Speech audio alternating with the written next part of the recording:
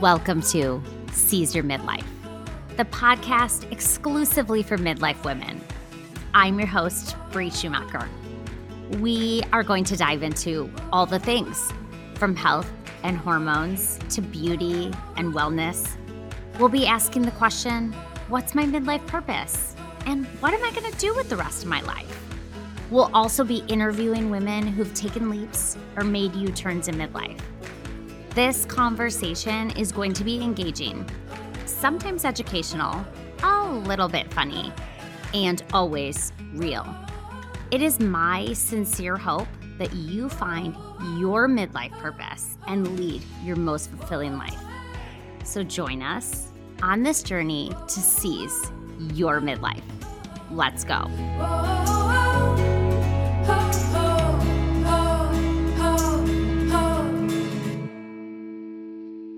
Hello, and welcome back to another episode of Seize Your Midlife.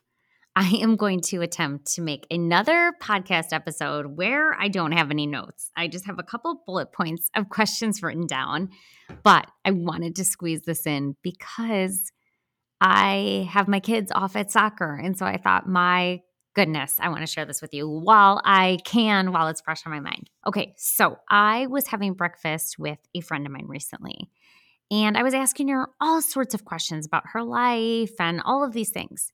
And at one point, I just stopped her and I said, hey, I'm not sure if you realize this, but every single time I ask you about yourself, your answer comes back about your kids. And she was like, yeah, I know. And our conversation kind of goes on. And as we're standing there by the door, getting ready to pay, and I was kind of talking to her about some of the things that I talk about in the Mom Guilt episode, where I talk about how you got to have things that you're interested in because your kids are watching you and that kind of stuff. And she stops me and she's like, you know what? To be honest, I don't really know what I'm passionate about.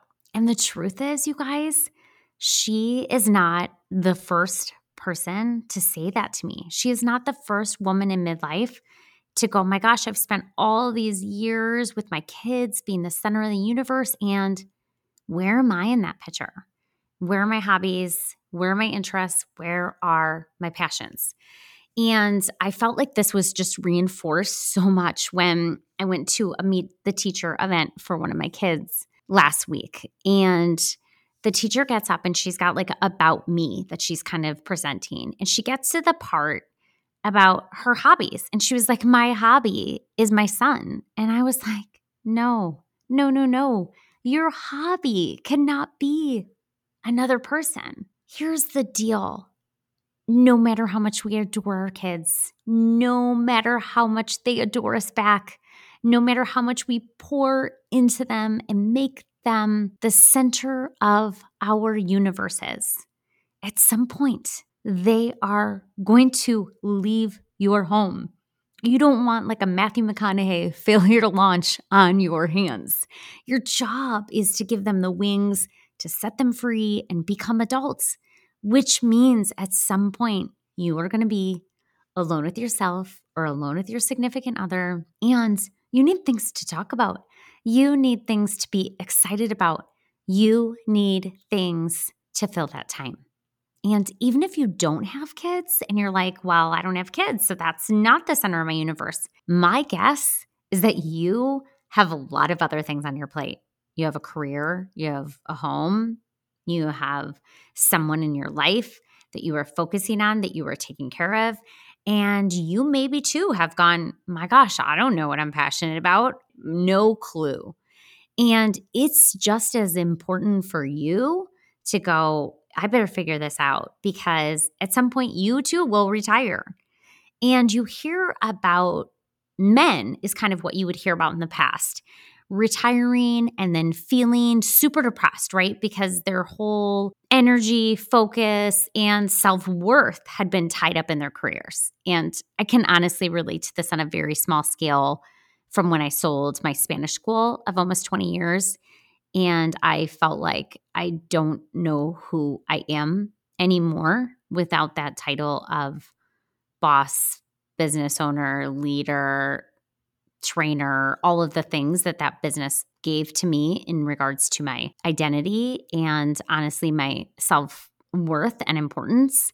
And so it made me be like, you hear people all the time say, if I just had all the money, if I could just retire. But the truth is, you need to figure out what your passions are and what you're going to do before you retire. And I think the other thing is, even if you're like, my gosh, I'm not retiring for 20 years, why does it matter? Okay, if you have kids, I think it matters because they're watching you. They are watching you. And if they only see you focusing on them, that is what you are teaching them to carry into their lives. And my guess is you want something more for your kids. You want them to chase what sets their soul on fire. In fact, Ed Mylett, I'm not sure if you've heard of him before. He's kind of like a thought leader and public speaker. He actually says that in this country, there is a very subtle form of child abuse and neglect that comes from parents not chasing their dreams and fulfilling their passions, and that's setting that example for their kids. I think that's kind of an extreme way of describing it, but it's true. You are the blueprint for your kids. So start figuring out your passion now so that your kids can watch you reignite your enthusiasm and they know to do that themselves. The next thing is that, gosh, I don't mean to be morbid, but we don't know how much precious time we have on this earth. So whether you have kids that are watching you or not, you should think about living your life with a sense of urgency. You hear about these people that they save and they have these big dreams for the day that they're going to retire. They're going to get an RV and they're going to go see all the national parks, or they're going to go tour Europe, or they're going to go on a cruise, or they're going to do all these things. And they wait and they wait and they wait and they put things on hold and they, put all their pennies in their pockets. And then something happens, their health, or, a parent gets sick, or, there's so many things that can happen. And when you think about the majority of your life are those working years, are those years to 65, why spend those years on pause? It is best to live that life right now with absolute zest. And so, to get to my point, I may be rambling a little bit because, again, I don't have any notes. I'm just talking to this microphone. But I have a few questions that I want you to reflect on because I think that they will help you figure out what your passions are so that you can start filling in the blanks and the spaces of your life right now. And I always think of my husband. He is so funny because he's always like, oh, I would love, if you were my sugar mama, like I would love to retire. I would love to stay home, just joke. He's joking. But the truth is, he is truly the best candidate for that because the guy has so many hobbies and so many passions. I mean, he hunts, he fishes, he golfs, he wakeboards, he snow skis. I mean, the list goes on. He plays soccer. I mean, I literally could just go on and on. He has so many things. And I think that that's such a unique thing to be in midlife and be passionate about more like a handful of things is amazing. And so I think we can all take a little bit of advice from Andy and figure out, my gosh, how are we going to go into these next years and be like, I don't have enough time to do all the things I'm passionate about. So, okay, question number 1. What is something you could talk about forever without getting bored? Like literally you're at a party and you are courting someone and you are talking about just one subject. What is the one thing that you could just rattle on and on about? For me, it's travel and culture. I'm sure for you, something comes to mind right away. So what is that one thing you could just talk about nonstop and never get bored, or hear about nonstop and never get bored? And what is something you would do for free? You just love it so much. You're like, I love that thing. I'm so happy to do it. I don't mind if I get paid or not. That's kind of how I feel about this podcast. I love it so much. It's such a connection to other women and creating this community. I'm so happy to do it. And so what's the thing for you that you're like, yep, I'm so happy to do it. I don't care if I charge. And then what's something that you do that you're just like, oh my gosh, where did the time go? You're into something and you're just like, oh my gosh, all the hours went by. And I think about my friend Laura, the author from Crossing the Pressure Line. I bet for her it's reading. She should just get lost hours and hours and hours reading. So what is that thing for you? And then here's another one. When you're like scrolling through your Facebook, your Instagram, YouTube videos, whatever, is there a time when you're like, oh my gosh, that looks amazing. I wish I could do that thing. Maybe it's having a little hobby farm. Maybe it's being on a cooking show. Maybe it's starting a, huge vegetable garden. I'm not sure what it is for you, but if you have this in your mind, start paying attention to those things that make you go, oh my gosh, I love that. Like, is it decorating? Is it cooking a gourmet meal? What is it that you're like, that's the thing that is so interesting to me, or that I want to like jump into that page and do that thing too? Okay. And then if money were not a factor and responsibilities were not a factor, what would you do? What would you do? I think that's an important one. I mean, my gosh. I would for sure be like traveling all over the third world, right? That's what I would be doing. And I think that's an important thing for me to just say, because as you're answering these questions, I want you to answer them like no holds bar. I want you to just say the first thing that comes to your mind and not be like, but that's not possible. Because you can always go back and edit it. So for me, I cannot spend the next year traveling all over the third world. I have 3 kids, a husband, and 2 homes. Like, not gonna happen. But I can spend 1 week having the most epic, fabulous, soul-giving trip that I spend 6 months planning, and that fills me up. And then in the middle, I can do lots of little mini excursions in my own state and in North Carolina.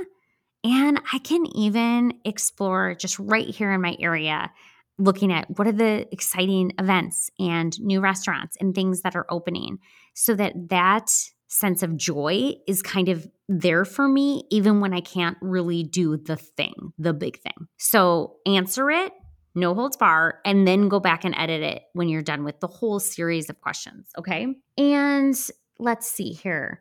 Okay, if there is something that you are known for, that people see and they think about you, what would it be? So for me, I have another page called Be Somewhere Sunny. And I write about, my love of sunshine, of course, but travel and, places to go and things that I feel really excited about. And it's funny because there have been a couple instances where I have been walking and a stranger has said to me, oh my gosh, are you Be Somewhere Sunny? And I'm like, yes, I am. Or people have screenshotted for me like license plates that say sunshine, or, my girlfriend sent me a bracelet that said Be the Sunshine. So I think when people think of me, not everyone, but a lot of people think, oh, she's the Be Somewhere Sunny girl. So what's the thing for you? Maybe it's your absolutely perfect cookies that you bring to all the occasions. Maybe for you, it's your just impeccable sense of style. You think about what it is that people are like, that's the thing that I think of when I think of her. And then if you were going to go to a bookstore and pick up a book or be attracted to a kind of book, what would it be? And I don't mean like a fiction book. I mean a nonfiction book. Are you attracted to picking up all the beautiful cookbooks and like folding back the pages of gorgeous recipes you want to try? That's the kind of thing. Think about what it is. And maybe just even go to a bookstore, go to a library and just wander and see where you feel called. I think that a lot of things kind of pull us in a certain direction and we don't even realize it. And then this is a really unique one. And I got this idea from Glennon Doyle. And she said that a lot of people say to her, what's my cause? Okay, I do think that your passion and your cause are different. but I think that this could trigger something in your mind. And she said, the advice of kind of figuring out what your cause is to think about when you see something like on the news, for example, and it is so utterly painful for you to watch it because it's such an emotional thing for you that you have to turn away. That a lot of times can be your thing. So for my really good friend, it is violence against women. And so she took that feeling and she started volunteering at a battered women's shelter. So what is that for you that you watch and you just go, oh my God, I can't turn it off. I can't read it anymore because it's such a powerful response for you. So think about all of these questions. Look and see if there's any intersection. Obviously for me, I'm sure I've said this so many times. You're like, yeah, we get it. You love travel. But a lot of my answers kind of tie back to travel. But I think something to keep in mind as you're answering this is that your answers don't have to be forever. So if you're like, well, but this is what I'm interested in now, but I'm not sure if that's what I'm going to be interested in the 20 years when I retire. Who cares? Don't worry about it because you will evolve. I'm talking about what you're going to do right now. If you would have asked me 10 years ago, I would say the majority of my answers, yes, there was always travel, but they would have been about food. I was super passionate about cooking, taking cooking classes. I had a food blog. I was starting a food company. I was, going to be on a food contest. I was on TV cooking, all of these things that were just so related to food. And now if you ask me about food, I'm like, does frozen pancakes and bacon count as dinner for my kids? That has shifted so much. And maybe I'll come back to food as a hobby and a passion later in my life, but it is not right now. It is a chore. So when you think about the answers, just don't worry about longevity of them. The next thing is if you're there is no intersection of similarity, oh my gosh, it's all over the place. There's sports, there's memoirs, there's cooking, there's, horseback riding, and it's just all over the place. I just want to say to you, yay. That's best case scenario. You're going to be the Andy. Maybe you just haven't stepped into those interests and those passions enough to say, these are my passions and these are my interests. But I think a gift is being multi-passionate because it will sustain you in so many different places in your life. Okay, friends, I hope that you take this short episode and these little exercises and you apply them and you start chasing your passion because you're going to figure it out, because it's important, because you only get this one precious life. I am so incredibly humbled that you tune in to listen to the Seize Your Midlife podcast. If you like the podcast, can you do me a big favor and write a review wherever you get your podcasts? It means so much because the more reviews there are, the more likely that the podcast will come up in search engines. And we want more women to find the Seize Your Midlife podcast because the more women that join in on this conversation, the fuller it will be. Thanks, my friends. I am rooting for you every single day.